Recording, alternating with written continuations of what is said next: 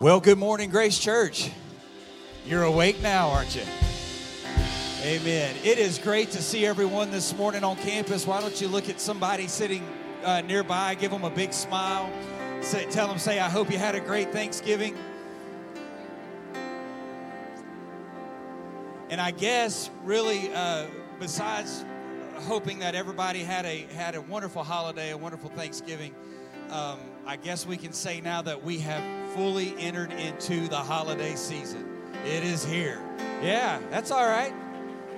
Amen. So here we are. We've got lots of wonderful things to celebrate and to have time together over the next coming weeks and days and weeks during the holiday season, and we're going to have just a wonderful time as a church family. I do want you to remember Tuesday morning prayer this coming Tuesday at 10 o'clock right here in the sanctuary. If you can come and pray at that time, we absolutely would encourage you to do so.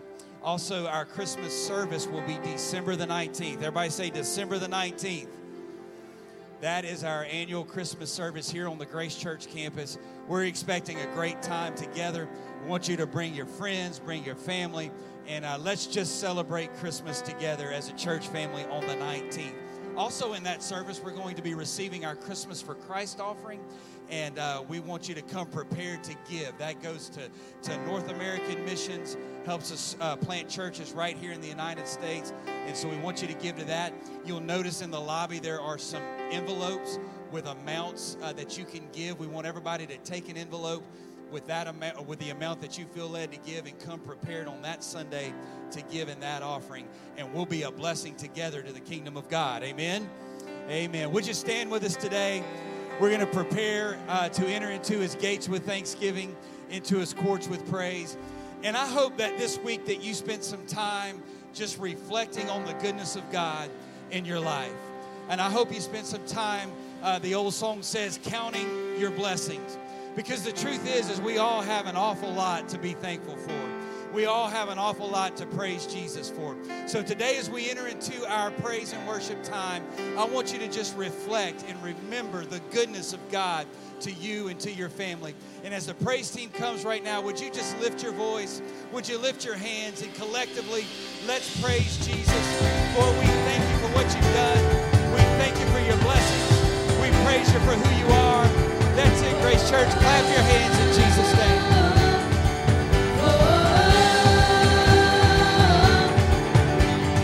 This is the day you made. I'll rejoice and be glad with all that I am. This is the day you made. I'll rejoice and be glad in you.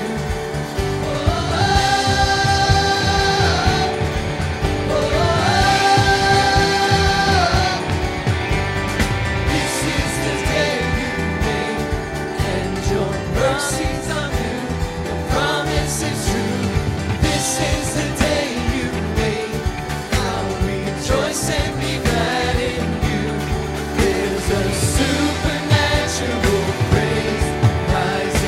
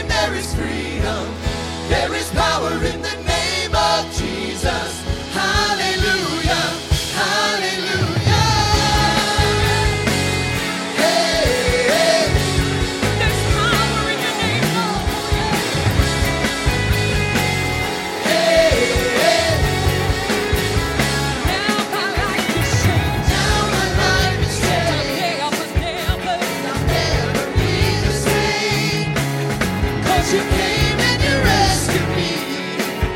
Way back on Calvary, how your love came crashing over me, and your love came crashing over me. How you came to set the captives free, and we won't stop till the whole world knows that there is power in the name of Jesus. By our faith in His name, there is freedom. There is power in the name of Jesus.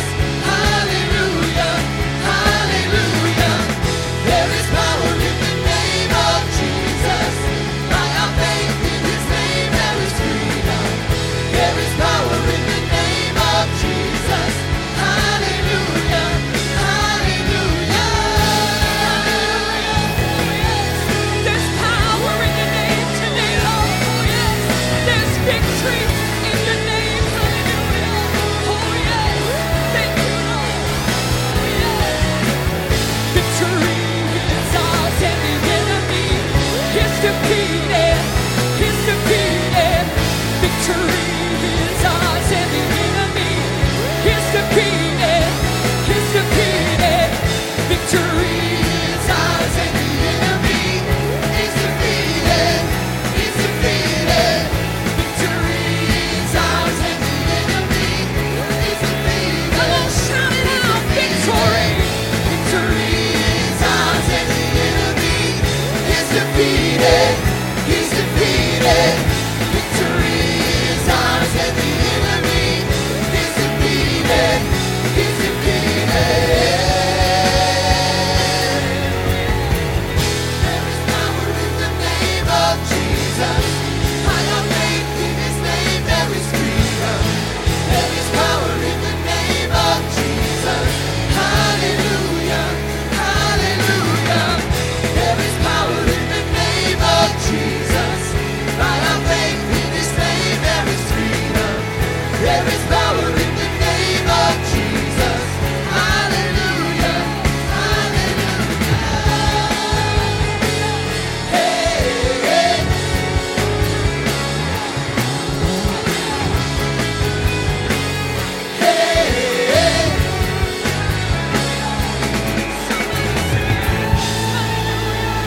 There's power in your name today, Lord. Hallelujah. Hallelujah. Thank you, Jesus. Thank you, Jesus.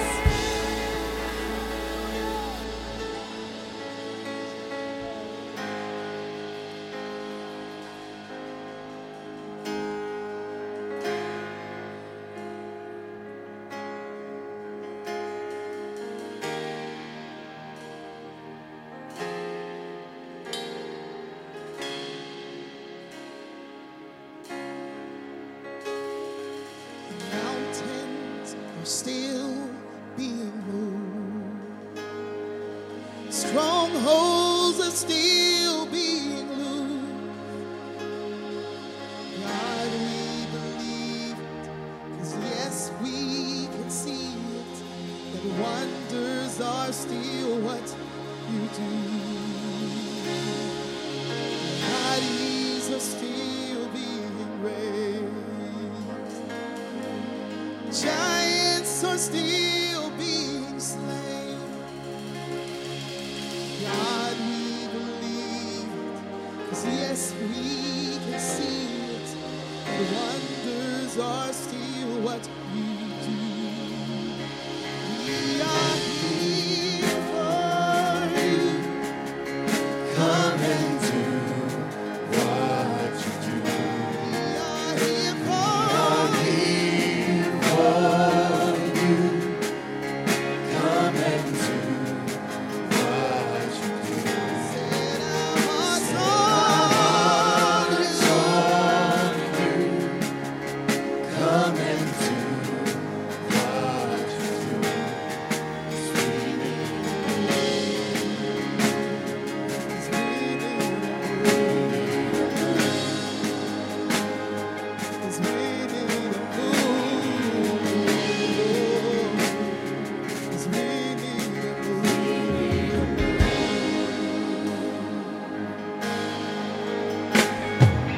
Bodies are still being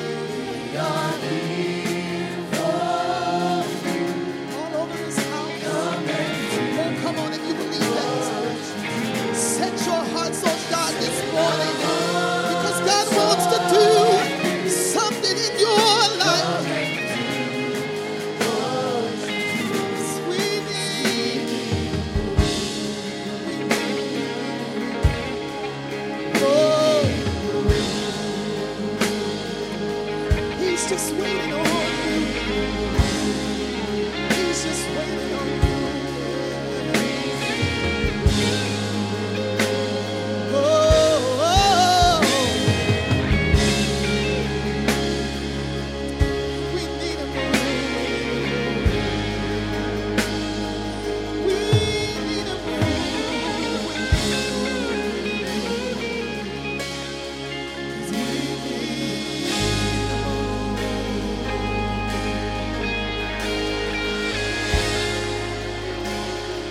Lift your voice to the Lord. Let's praise Him. All over the house today, would you praise the Lord? Everybody, let's praise Him. Hallelujah, hallelujah, hallelujah, hallelujah, hallelujah. Blessed be the name of Jesus. Hallelujah, hallelujah, hallelujah. Hallelujah, hallelujah, hallelujah, hallelujah. Hallelujah to God, hallelujah to God, hallelujah to God, hallelujah. Hallelujah, hallelujah, hallelujah. Thank the Lord. Isn't it awesome to be in a place where the Spirit of the Lord still moves? It's a privilege today to be in the presence of the Lord. I hope all of us take advantage of this moment today, that because we're in the presence of the Lord, we're going to let the Lord have His way. We're not going to hold back anything. We're not going to resist anything. But we're going to let the Spirit of the Lord flow as it desires throughout the house today. One more time, would you clap your hands to Jesus? Let's praise Him. Hallelujah, hallelujah. Hallelujah, hallelujah, hallelujah. Thank the Lord. As you return to your seats, it's great to have everybody here today. Thank you so much for being with us. Those on campus, thank you for being with us. And those of you certainly joining us on live stream and Facebook Live, thank you so very much for joining us here today. And I'm going to wait till everyone is seated and then let you know that I just ask you to return to your seat, but not to sit down. One person could sit down and everybody, just like cattle, they all just go down one at a time after another. Keep your seat while I make an announcement, and then we'll have you stand for the reading of the word of the Lord. Thank you, praise team, for once again taking us to the throne of God this morning. I've been asked to announce that actually this coming Saturday on December the 4th, there is a youth Christmas banquet at 6 p.m. in the A Center, and this is for ages 11 through 21. And if people need to come, you're involved in that. If you have smaller kids under this age range, if you can find child care, it would be appreciated. And then on Sunday evening, December the 5th, that would be the next day, there is a Christmas banquet. It's targeted for our young married couples, but the ages are 22 through 45. And you're welcome to come, and you'll also need to find child care. And for the Sunday evening banquet, Pam Howard, this is Kevin Howard's wife. I have heard that she is quite the comedian, and she will be our speaker for the married Christmas banquet, and you'll not want to miss. And if you need more details about that, you can contact the church office or Nancy Tier for the youth banquet, or Sister Sheila Goins for the married banquet. I will remind all of us, and if you'll think of this against the backdrop of what I'm about to say, when is the last time you've heard of a Christmas banquet being conducted anywhere? They seem to be a thing of the past. Now, as a teenager, young married person, I absolutely loved Christmas banquets. It was a highlight of the year. And we had them when we came here 28 years ago. We did them for a number of years. And I don't know what happened. All of a sudden, a generation of people popped up out of somewhere that lost interest in it. And people quit coming, so we quit having them. So it was an idea of several people to bring the Christmas banquet back, and I hope they're well attended. They're so much fun. They are so much fun. Hope they're well attended. So we're trying it this year. Hope it works out great so we can continue them next year if it works, Lord willing, and the Lord tarries, then we can expand the ages and what have you. So be patient with us on this if you fall outside of one of these age groups. But remember that for this coming weekend is going to be a fun time for our youth Christmas banquet and also for our younger Merry Christmas banquet. So remember that announcement.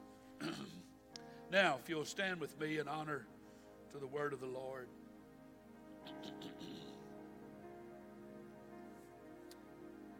I want to read a very familiar reading. And again, I've come to the pulpit today.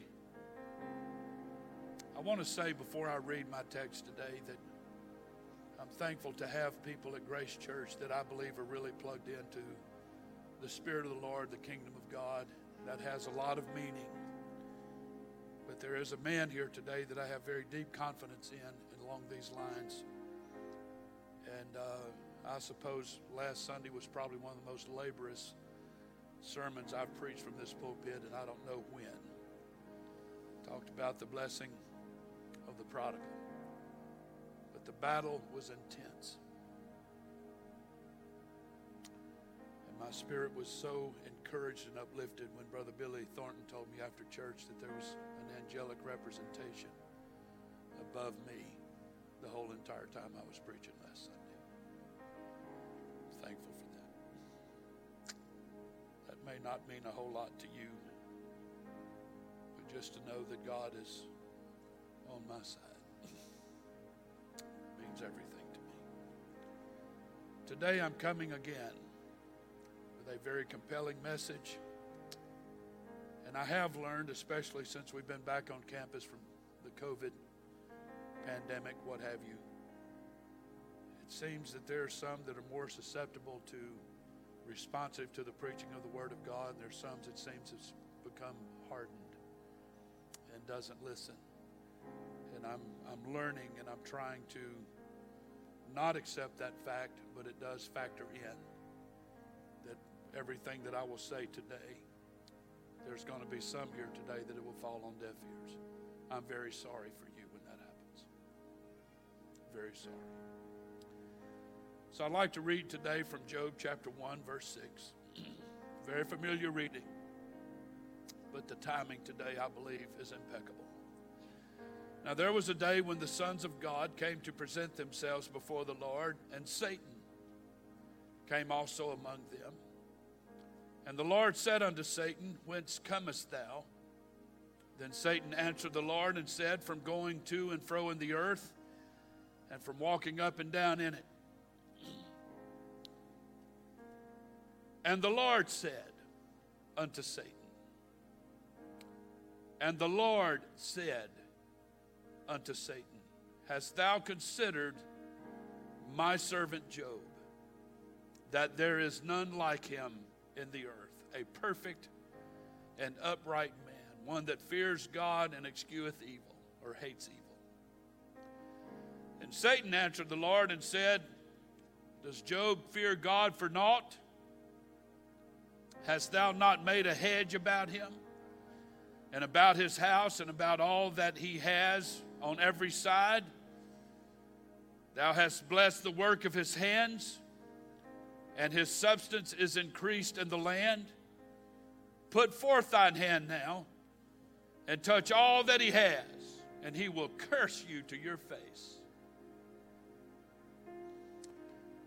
The Lord said unto Satan, Behold, all that he has is in thy power.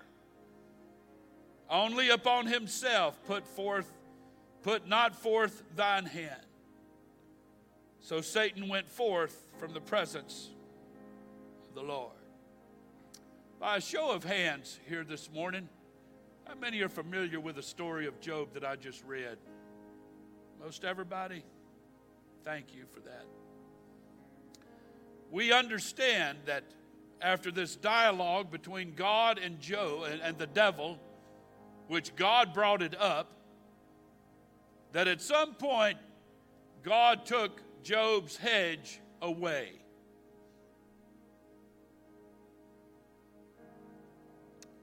And the devil had his way with Job. I want to ask you a question today. All the folks here at Grace Church, I want to ask you a question. Before you judge me, I'd like for you to think about it. I want to preach to you for a little while today. Has God removed our hedge? Has God removed our hedge? Everybody say, thank God for the word. Thank you for standing. You may be seated. I want to say again, not to sound as a hero or a martyr, but I do like to share sometimes with you where these sermons come from. I have considered sometimes literally counting the number of sermons, my own personal sermons that I have in my library for the past almost 40 years. Never have done it. But after last Sunday, when I left last Sunday, even after what Brother Billy told me, I walked through that door right over there, going to my office and said, God, I want to encourage the people next Sunday. Let me encourage the people next Sunday. So I woke up Monday morning and I asked God the same thing, that he would give me favor to encourage the people. Talk to me, God. Talk to me, God. And within just moments, this message flooded my mind.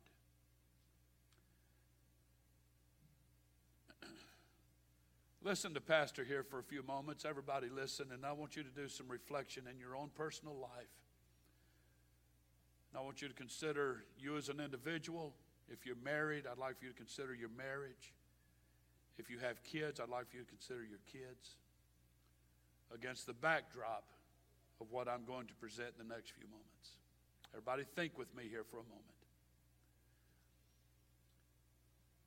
Is it possible that when this pandemic broke out, that God removed the hedge from around the church when that happened?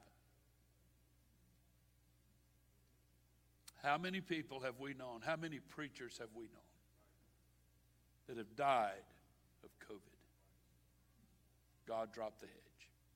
He let this pandemic have its way. I heard one brief testimony where someone said they were healed of COVID. If that's true, I accept it, but that's the only time I've heard of anybody healed of COVID. Is it possible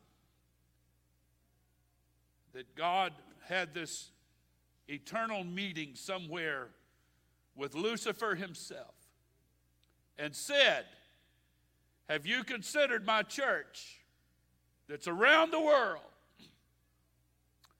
I'm going to drop the hedge and you can have your way. So this plan that I personally believe is straight from the pit of hell, this COVID business,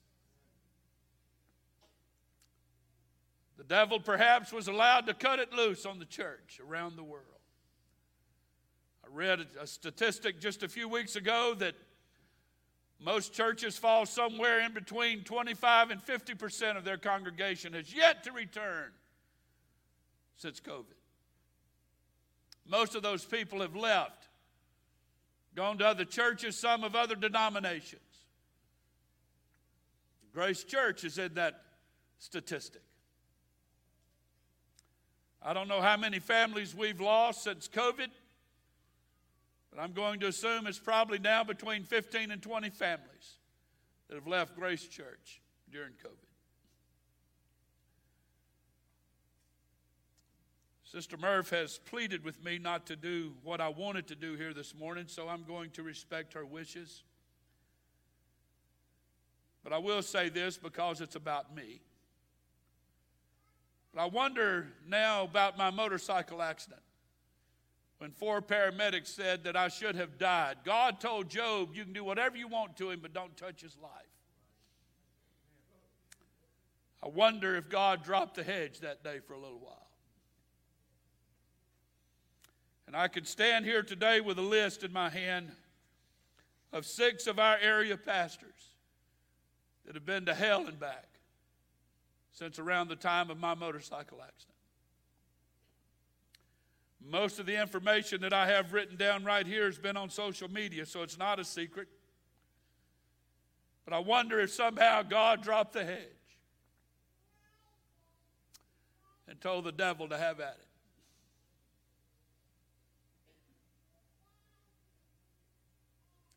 When you look at the nature of Job's trial, there is some similarities between what happened to him and what's happened to some people that I know. I know a mother today that lost 2 of her grown adult kids in less than 6 weeks. She's reeling. I know a family that attends another church in the area that lost a son.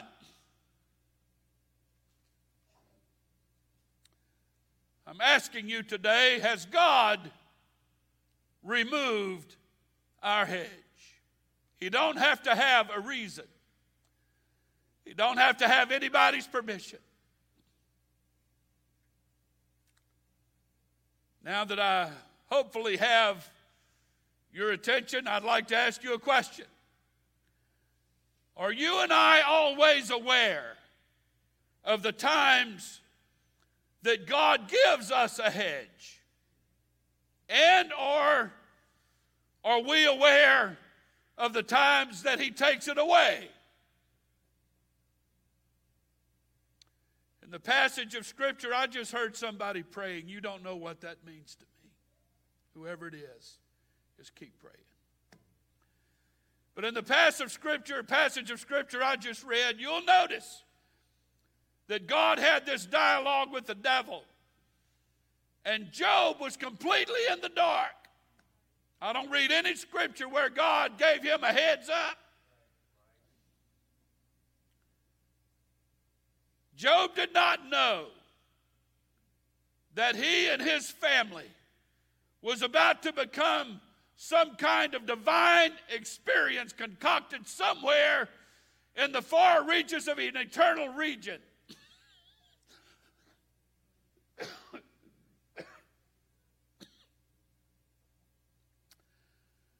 For that matter, I'm not sure that Job was even aware that he had a hedge around him to start with. I don't find any of this communicated to Job one way or another. And if this Job story wasn't in the Bible, we wouldn't know it either. God gave him no warning that he was about to take that hedge away and that he was going to be vulnerable to any attack of the devil that God would allow the devil to take on him. So I want to ask you a question today. Everybody here, please just respect this for a moment. Turn off your cell phone for a minute. Facebook can wait.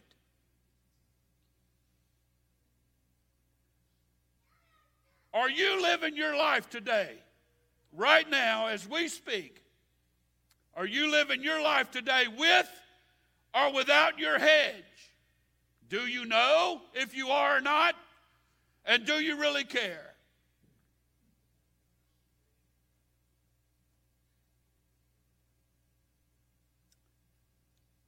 If you're here today, and let's say you're 16 and under, would you stand? If you're 16 years of age or under.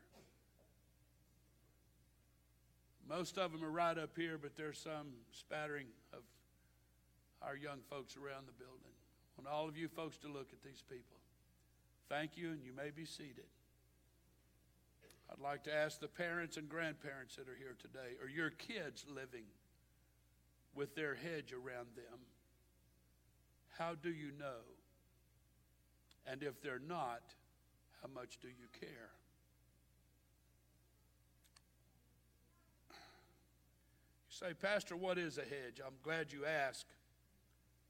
A hedge is and means to entwine. It's to shut in. It's for protection. A hedge is for restraint. It's a fence. It's put there to protect what's inside of it. I'll have you notice this morning that for many years, Job lived behind God's protective hedge in unrivaled prosperity. He had everything he wanted, had money, wealth, everything a man could possibly want. He had it all.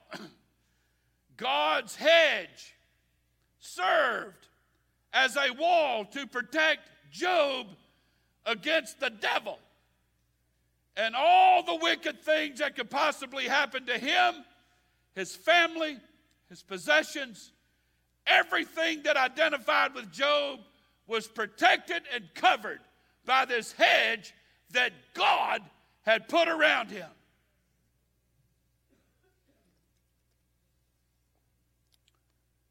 God was like a wealthy landowner who had a beloved vineyard. So he built a rocky hedge, wall, or barrier, or fence. He built it around it to keep wild beasts out, to keep predators out, to keep robbers and thieves out. Nothing could enter this vineyard unless it served God's good purpose.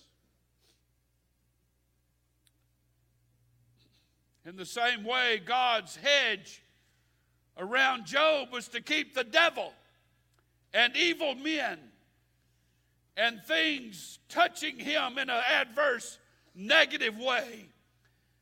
This hedge kept Job's possessions protected. There's lots of scripture to go with this. God's hedge around Job also provided security for Job so Job could prosper. Every aspect of Job's life was covered, protected, fenced in, walled in by this God-given hedge, which I consider very simply the grace of God, the unmerited favor of God. The Bible makes it clear Job didn't have anything to do with that. I'll point out to you again that I'm not sure Job had any knowledge of any such thing even existing around him. But God put it there because he loved God and he hated evil.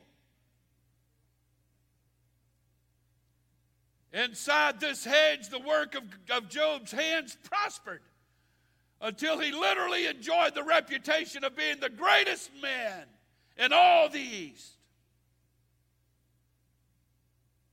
Satan and Job's enemies, however, they waited. I don't know how long they waited, but apparently it was for a long time. They waited for their opportunity to get inside that hedge, to work their will against Job.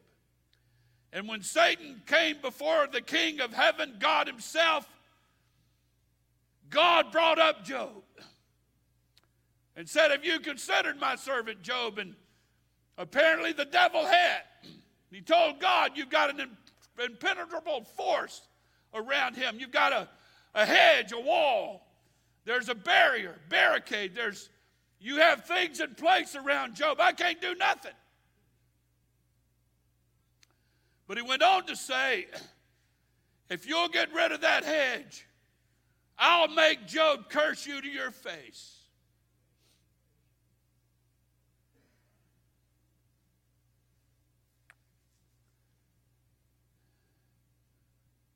In other words, the devil was saying to God, that Job was into honoring God for what he selfishly got out of their relationship. And if you let Job meet where the metal meets the road, you'll find out who he really is. You'll find out about his true character. Let me get a hold of him for a while, God. I'll show you who Job is. So the devil wagered that if the Lord would allow him to strike all that Job had, God, if you will let me take everything he's got, he will curse you to your face. God, completely being unthreatened by this challenge, he gave Satan permission to strike all of Job's possession, but just do not touch Job's life. So God temporarily opened the gate to Job's hedge and permitted Satan to work at his will. I will point out to you today, whether we like it or not, or understand it or not, it is still God's prerogative to open and close the hedge that protects and blesses the righteous. Dwelling inside ancient stone hedges that surrounded vineyards were poisonous serpents and every kind of varmint you could imagine. When the hedge was broken down, they prepared to strike the innocent victim on the inside. The same would result in Job's life. And you all know the story. You raised your hand that you said you knew the story. I'll come back to that in a moment. But I want you to notice what can happen when the hedge is gone. This is Job living inside his hedge. There was a man in the land of Uz whose name was Job. That man was perfect and upright, one that feared God and eschewed or hated evil. And were born unto him 7 sons and 3 daughters. His substance also was 7,000 sheep and 3,000 camels and 500 yoke of oxen and 500 she-asses and a very great household, so that this man was the greatest of all men of the east. His sons went and feasted in their houses, every one his day, and sent and called for their 3 sisters to eat and drink with them. And it was so, when the days of their feasting were gone about, that Job sent and sanctified them, and rose up early in the morning, and offered burnt offerings according to the number of them all. And Job said, it may be that my sons have sinned and cursed God in their hearts. This did Job continually. He prayed for his family. He loved God. He prayed for his family, tried to raise his kids right. He did everything he knew to do that was right. He did it with all of his heart. And you've been given a picture of a man that is living safely inside a hedge that God has put around him. I still call it the unmerited grace of God. It's nothing you do, but it's what he does. And he does it because of unmerited favor, not because Job deserved it. He just did it to be nice. The Bible gives us the appearance that for some length of time, perhaps many, many years, Job was one big happy family. It shows Job as a happy man, a wealthy man, a man that loves God, and a man with everything going his way. Everything he touches seemingly turns to gold. There are families here today that could possibly relate to Job. There's families here today that have good jobs. You make good money. You live in a nice home and you drive a nice car. You drive nice cars. Your kids are wonderful. They're growing up amazingly. There's parents here today that are proud of their kids. They're making all the right choices, at least so far. You're living the Job life. Got money in the bank. Got your future planned. I even know of a few people here today that's got their own funeral planned. As a matter of fact, Sister Murphy and I have just bought some grave plots. You want an experience like you've never had in your life? walk around on your cemetery plot where you're going to be buried. It changes things. I pictured Reverend G. Glenn Murphy, born May the 8th, 1957. Died December the 25th, 2021. No, I'm kidding.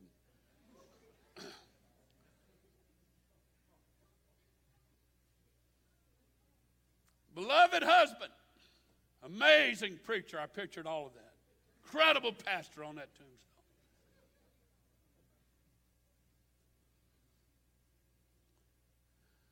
I read a cartoon about a tombstone one time that said, Mom loved Paul, but Paul loved women. Mom caught Paul with two in swimming. Here lies Paul.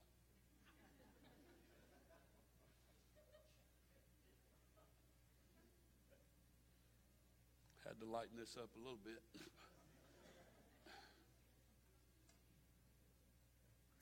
I think all of us would agree, most of us would agree, at least until COVID hit, we were all pretty blessed. Still are. But I still believe that perhaps God dropped the hedge and let COVID in to impact our lives in ways we've never been impacted before in our lifetime.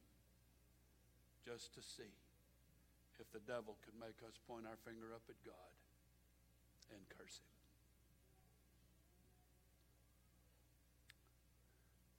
I believe today with all of my heart, considering everything that's happened, so far overall, I think the church has done pretty good. Standing its ground.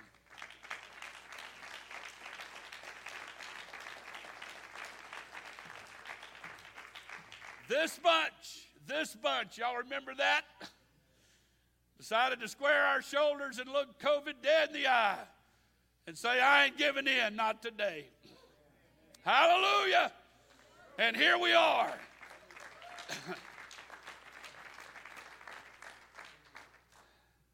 God proved to the devil.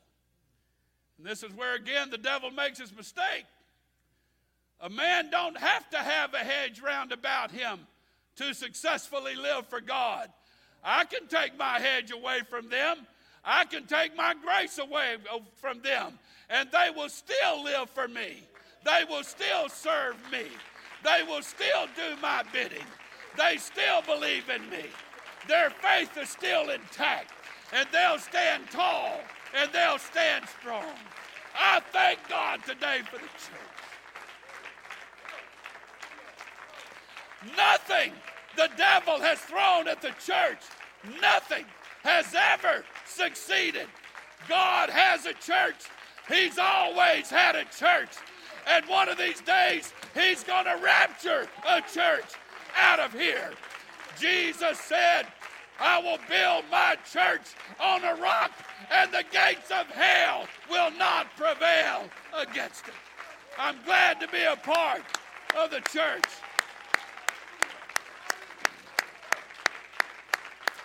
Oh, yes. Oh, yes. You may be seated. Thank you. So Job was blessed. But what we don't know, and what Job didn't know, was that there was some dialogue going on in heaven between God and the devil about him. And God gave the devil full access to Job. Only spare his life. Don't kill him. Don't let your good friend death, devil, touch him. Anything else is up to you. Have your way. God was so confident in how much Job loved him and how much Job believed in him and Job's ability to stand on his convictions that Job would still do the right thing even without his hedge. Does God have that kind of confidence about us? I believe with the church, absolutely. Because the church has been allowed to be drugged through some of the most challenging times since the book of Acts.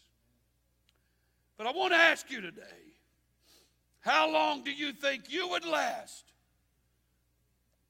Or how long have you lasted when God took away your hedge? I believe there's people here today, and I'm going to illustrate it in a few moments. But I could go down this side and up that side and this one and that one. There's people here today.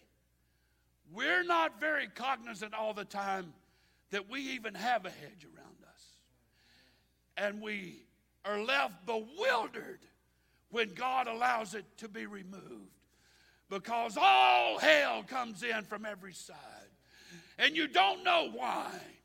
And you think, God, what did I do? Where did I mess up? How did things go so wrong? I've been a faithful, stalwart child of God. I've been faithful to the house of God. I've been faithful to prayer. Been faithful to Bible study. I've paid my tithes. I've shown up. I've done everything I know to do. How in the world did this calamity come out of nowhere and just about obliterate me and my faith and my family? Everything I've hoped for, everything I've dreamed of is gone.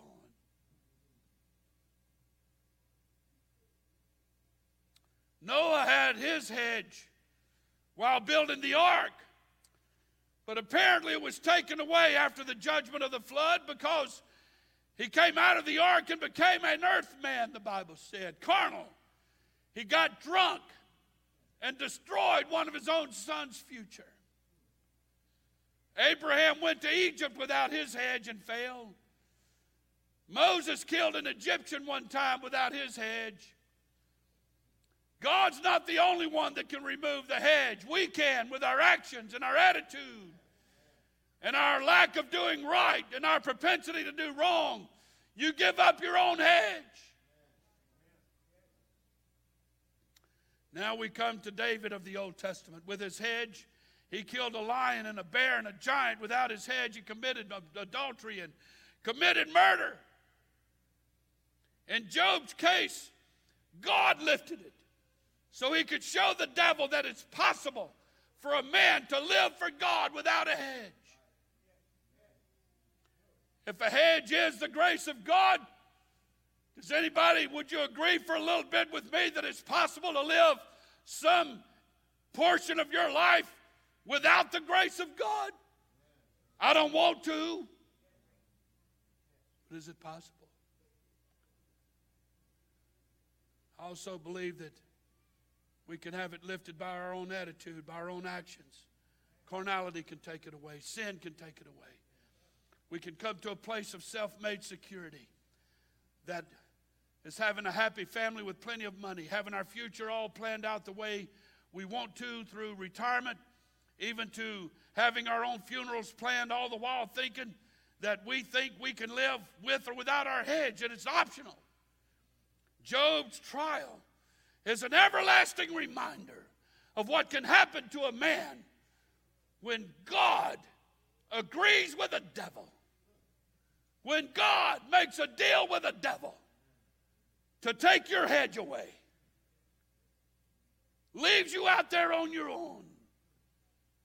Excuse my expression, but it's applicable. God allows for all hell to be turned loose on you, on your family, on your marriage, on your kids. I know very few that have survived it. I know some that have, but very few survive it. We're kind of hoity-toity in our attitude, and we can do this. We get on a little ego trip. We're proud, and look what I've done, and look what I can do. And if something bad happens, I've proven what I can do. I can build it all back. I can get it all back. Not quite that easy.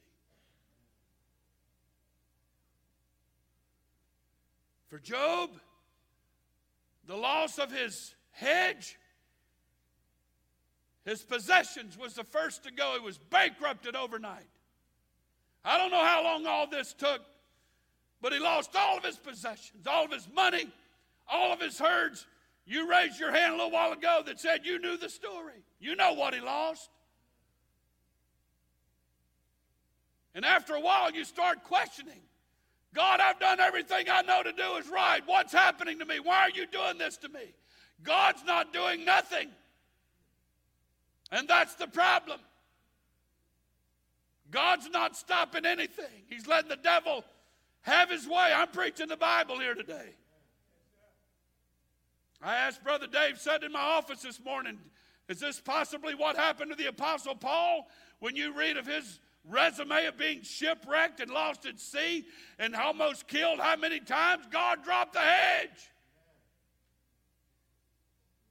Keep going. All the apostles were martyred save one. God dropped the hedge. He didn't spare their life.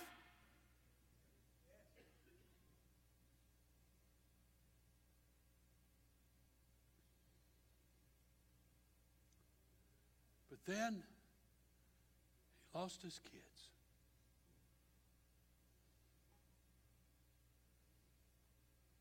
There's a man sitting here today, and I'll not call his name.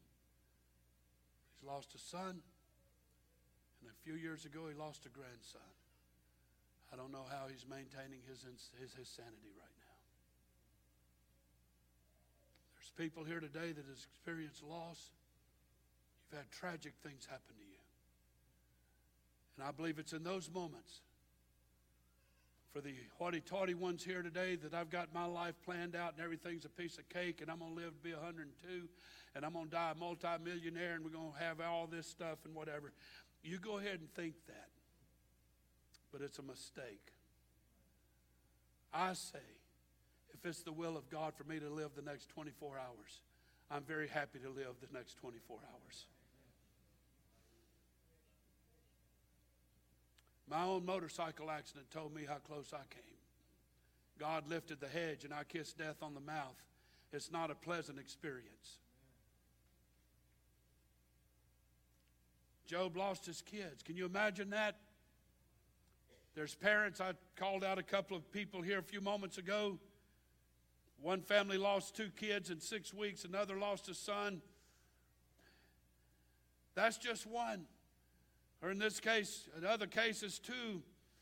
And there's still maybe a kid or 2 left over.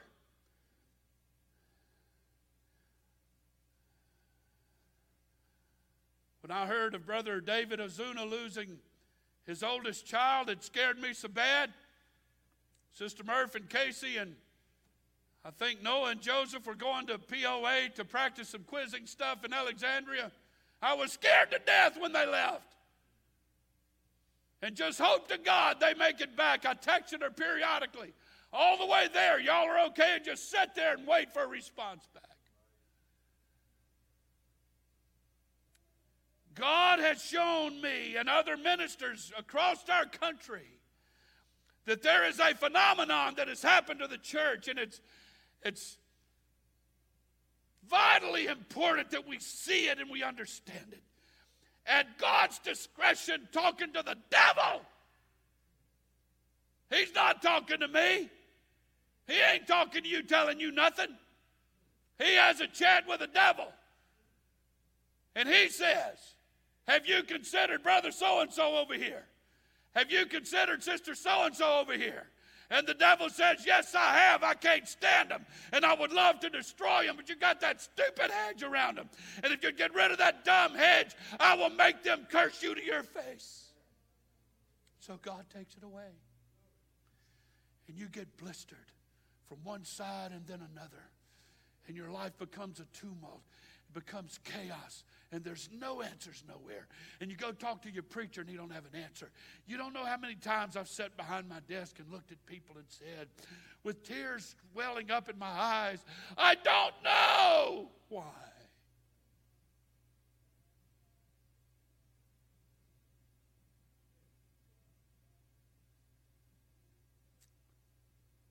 Job didn't lose one kid.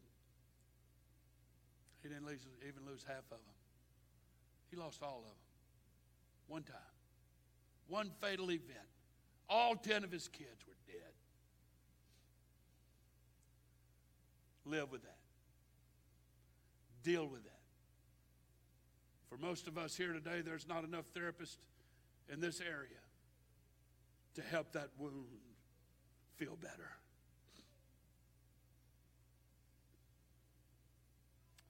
So don't you see what can happen to us?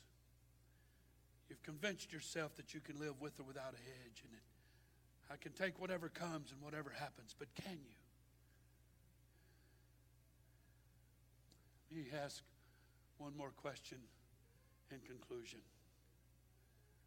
Job finally said to one of his buddies, or rather his wife, you listen to me and you listen to what I'm about to say. Again, he didn't know about a hedge. He didn't know one had been taken away either. But he said to his wife, when she walked into the room and said, why don't you curse God and die? She was a literal mouthpiece for the devil. In my opinion, probably possessed of the devil when she said it. Why don't you just curse God and die? And she said, I'll put it in my language, you're an idiot. You're being plumb stupid and irrational.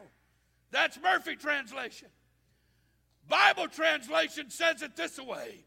Naked came out of my mother's womb, and naked shall I return thither. The Lord gives, and the Lord hath taken away. Blessed be the name of the Lord.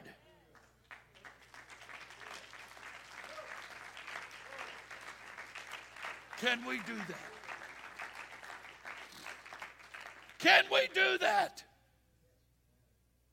I believe there's people that have lived and survived this COVID pandemic, at least so far, that have done that.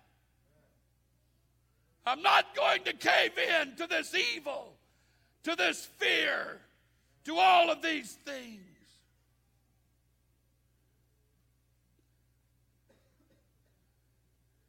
What's interesting to me is that Job made this statement without his hedge. He proved it can be done. My question to you today, as we're living currently in the lap of luxury and have everything we want, the only little bump in the road we had for this Thanksgiving in preparation for our meal is Sister Murphy couldn't find the Jell-O brand coconut pudding. We went to 4 or 5 stores and they were all sold out. And at the last minute, somebody had a shipment come in, bought 12 boxes to make our infamous pumpkin bread.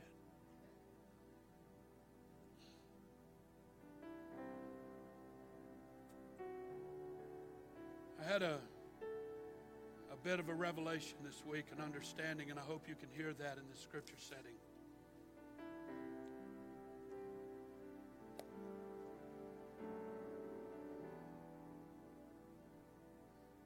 But in the event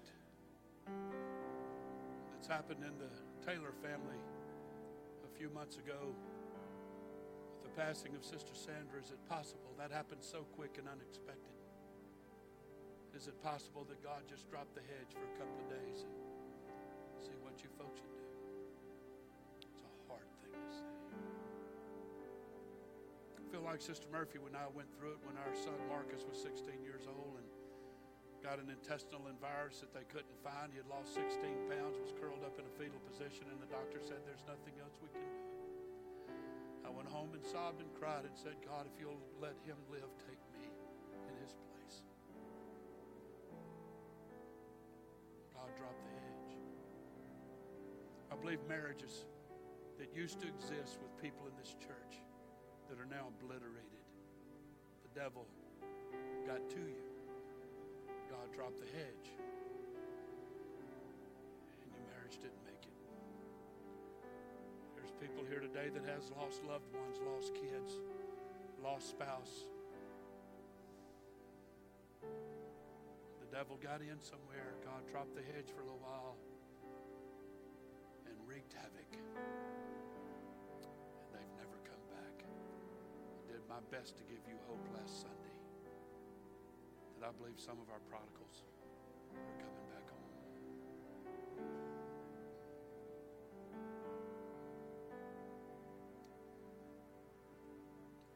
I'm going to have you stand in a moment, but not right now. Had a little bit of a revelation this week. Something came to my understanding.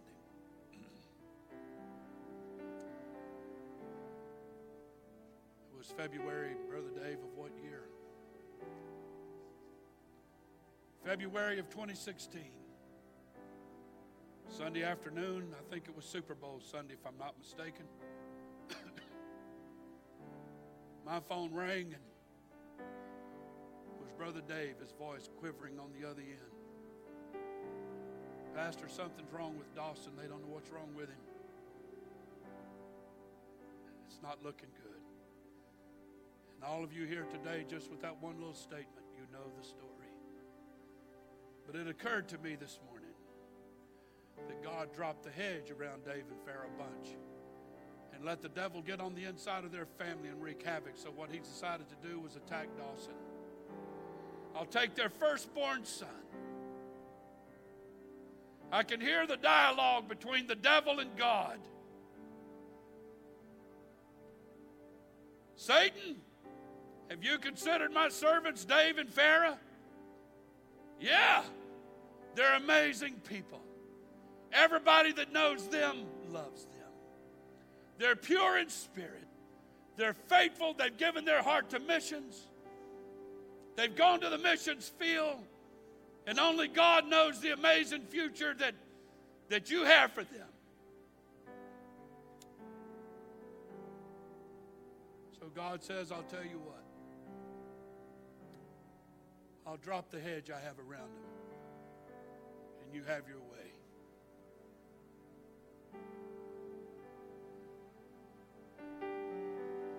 Y'all ever thought what happened that morning on the way back on that interstate? It only took God to drop that hedge for about 60 seconds, guys. And it's only the grace of God that you's here. It is.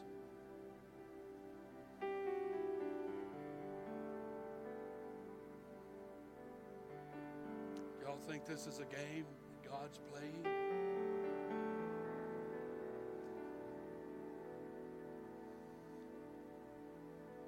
Look back there at Mike and Sheila. God dropped the hedge for a little while. And the devil wreaked havoc on their son. He's in prison today. I could go on and on. There's a story here today I want to tell so bad, but I don't know the family well enough, so I'm not going to tell it. But I've watched, just like a light came on in my head, of amazing people in this church that live stalwart lives for Jesus, and all of a sudden the bottom falls out. And there's no reason. There's no great grievous transgression. It's just the bottom falls out. So here goes Dave and Farrah. We meet them at the hospital, and at the last minute, they've recognized it could be leukemia. I'm sorry, Dawson, to drag you through this again, but it's so applicable. We drive Dave and Farrah to Memphis. Farrah and Dawson's put on an airplane, and away they go. One thing that I worried about secondarily to Dawson's survival is how would Elena handle it? Her life has been turned on its head in every way you can imagine. And in the midst of all of this leukemia stuff, you all know the story. Dawson kissed death on the mouth numerous times through that whole process. Lost all of his hair. Just horrible, horrible things happened just through the treatment itself.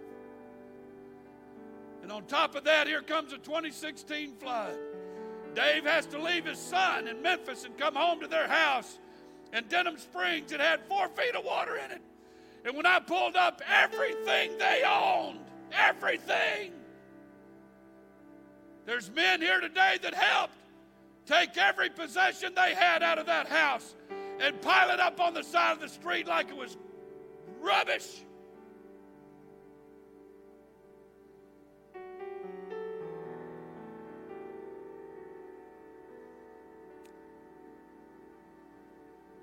All because God wanted to know, would they still serve Him without a hedge?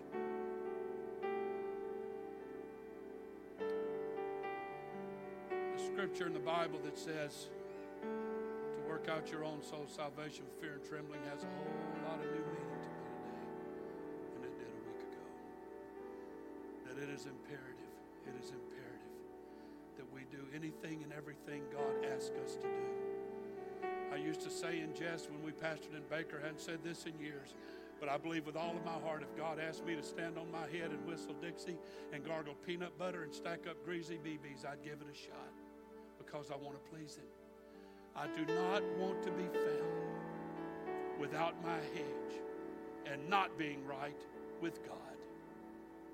You know where Job had the advantage? He was right with God, Shaquana, when that happened.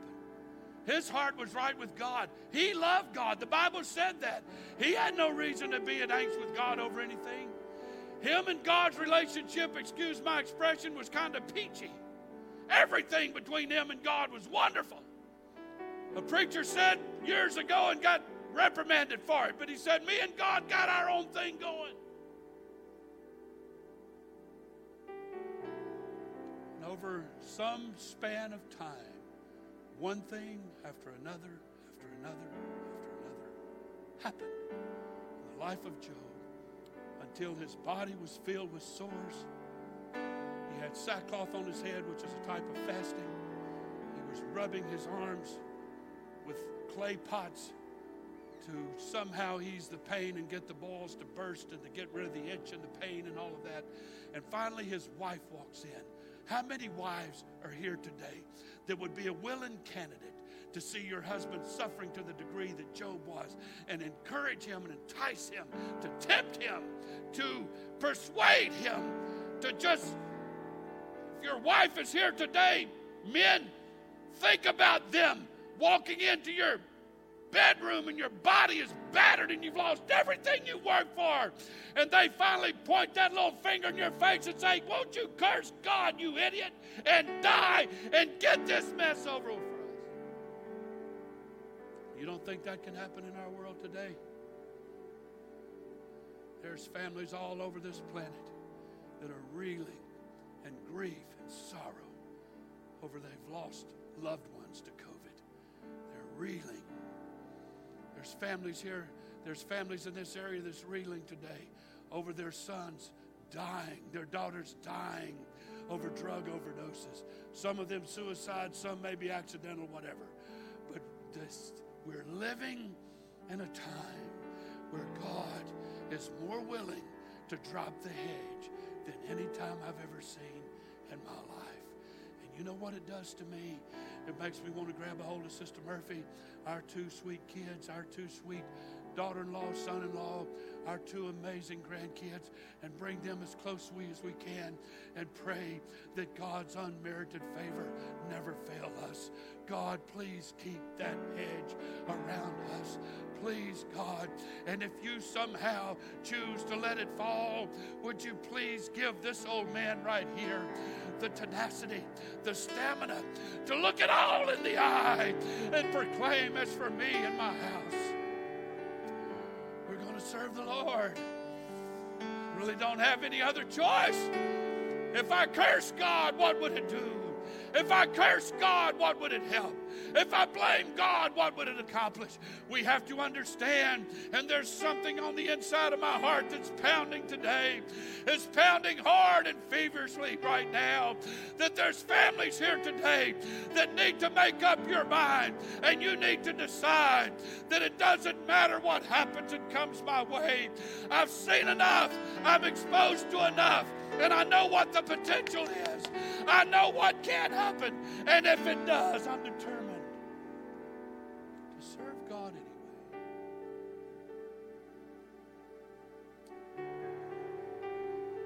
I want you to remain seated. I ask you to remain seated.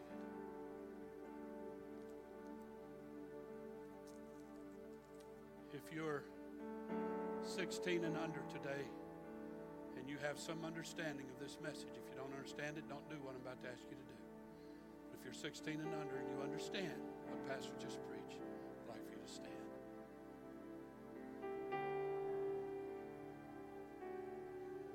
I'm not here to patronize anybody. I'm not here to put anybody on the spot. But I'm desperate. At this point, I really don't feel like I have much to lose. Ask all of you folks, if it's possible, would you go get your mom and daddy? If your mom and daddy's working in the media booth or up here somewhere, go get the grandparent. Go get both grandparents, whoever's here, and say, would you come down to the front with me and pray that God keeps his hedge around us? Would you go do that? Go to your parents, your grandparents, whoever's here, and just tell them, would you come pray with me that God would keep his hedge around me? Mom and Dad, would you come up here with me and pray with me that God would keep his hedge around us? God, keep your hedge around us.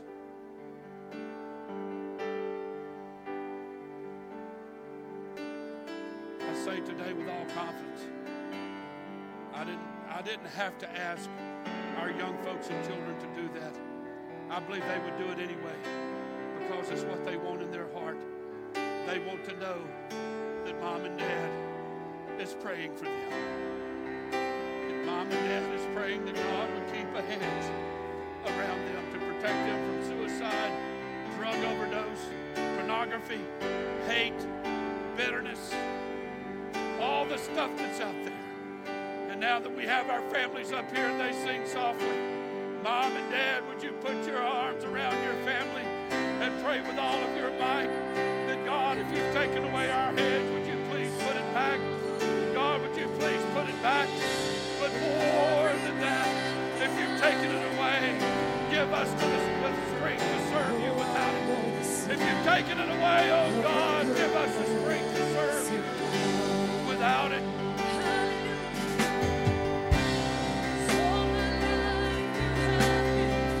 Come on, mom and dad. Somebody pray. Oh God, somebody pray. Oh God, somebody pray. Somebody pray. Every breath that I am able, oh, I'm gonna sing of the goodness of God. I love your voice. You have led me through the fire in darkest nights. You are close like no other. You as a father, known you as a friend, and I have lived in the goodness of God. Hallelujah, sing it out, oh yes, 'cause all my life you have been faithful, all of my life, and all my life you have been so good.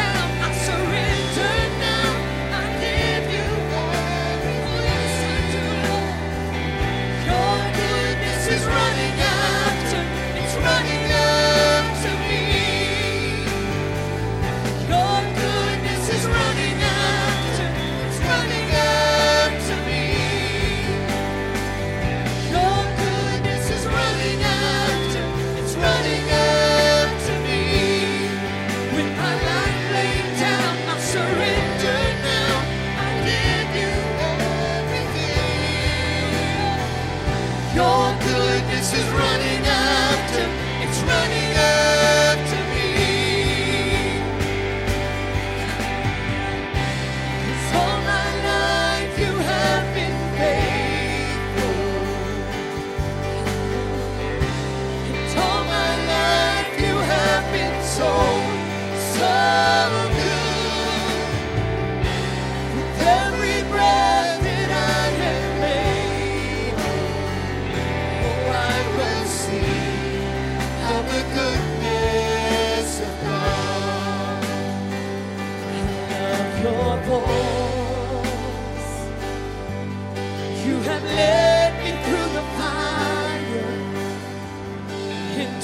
sleepless nights. You are close like no other. I've known you as a father. I've known you as a friend. And I have lived in the goodness of God. Hallelujah. 'Cause all my life you have been faithful. Hallelujah.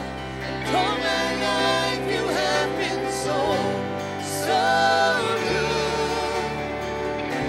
With every breath that I have made, oh, I will sing of the goodness of God.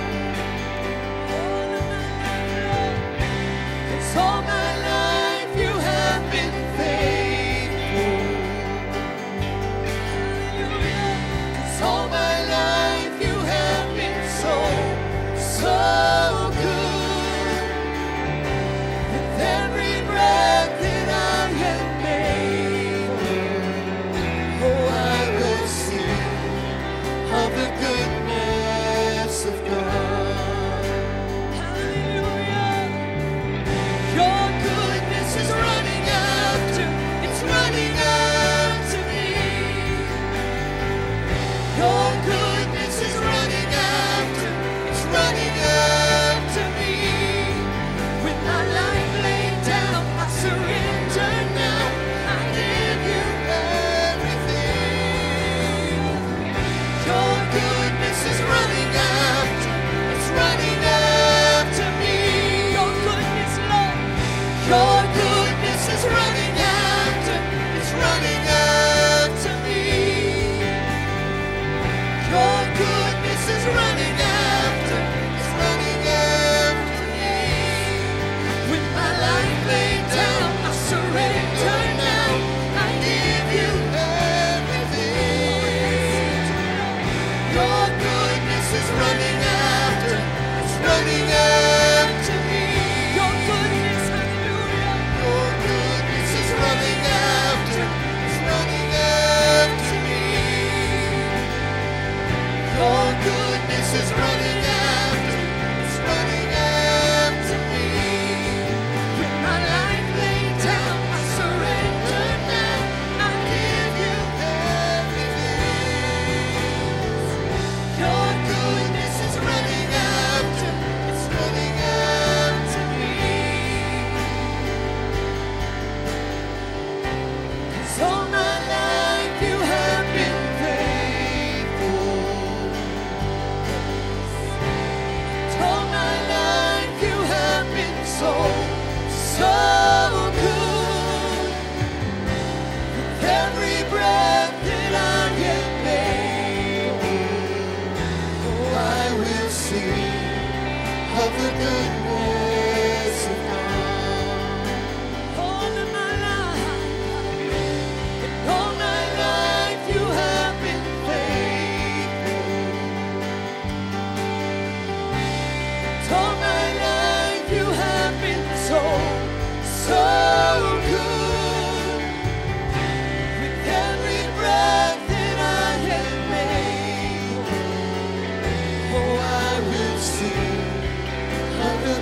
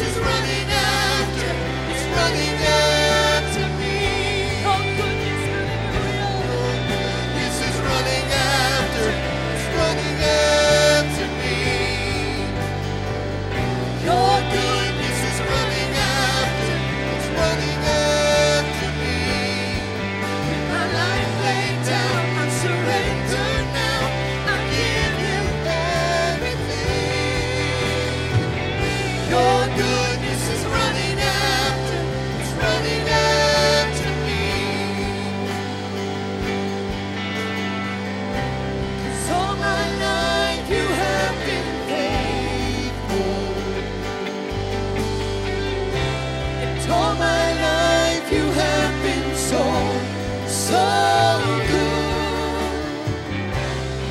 Every breath that I have made, oh, I will sing of the goodness of God.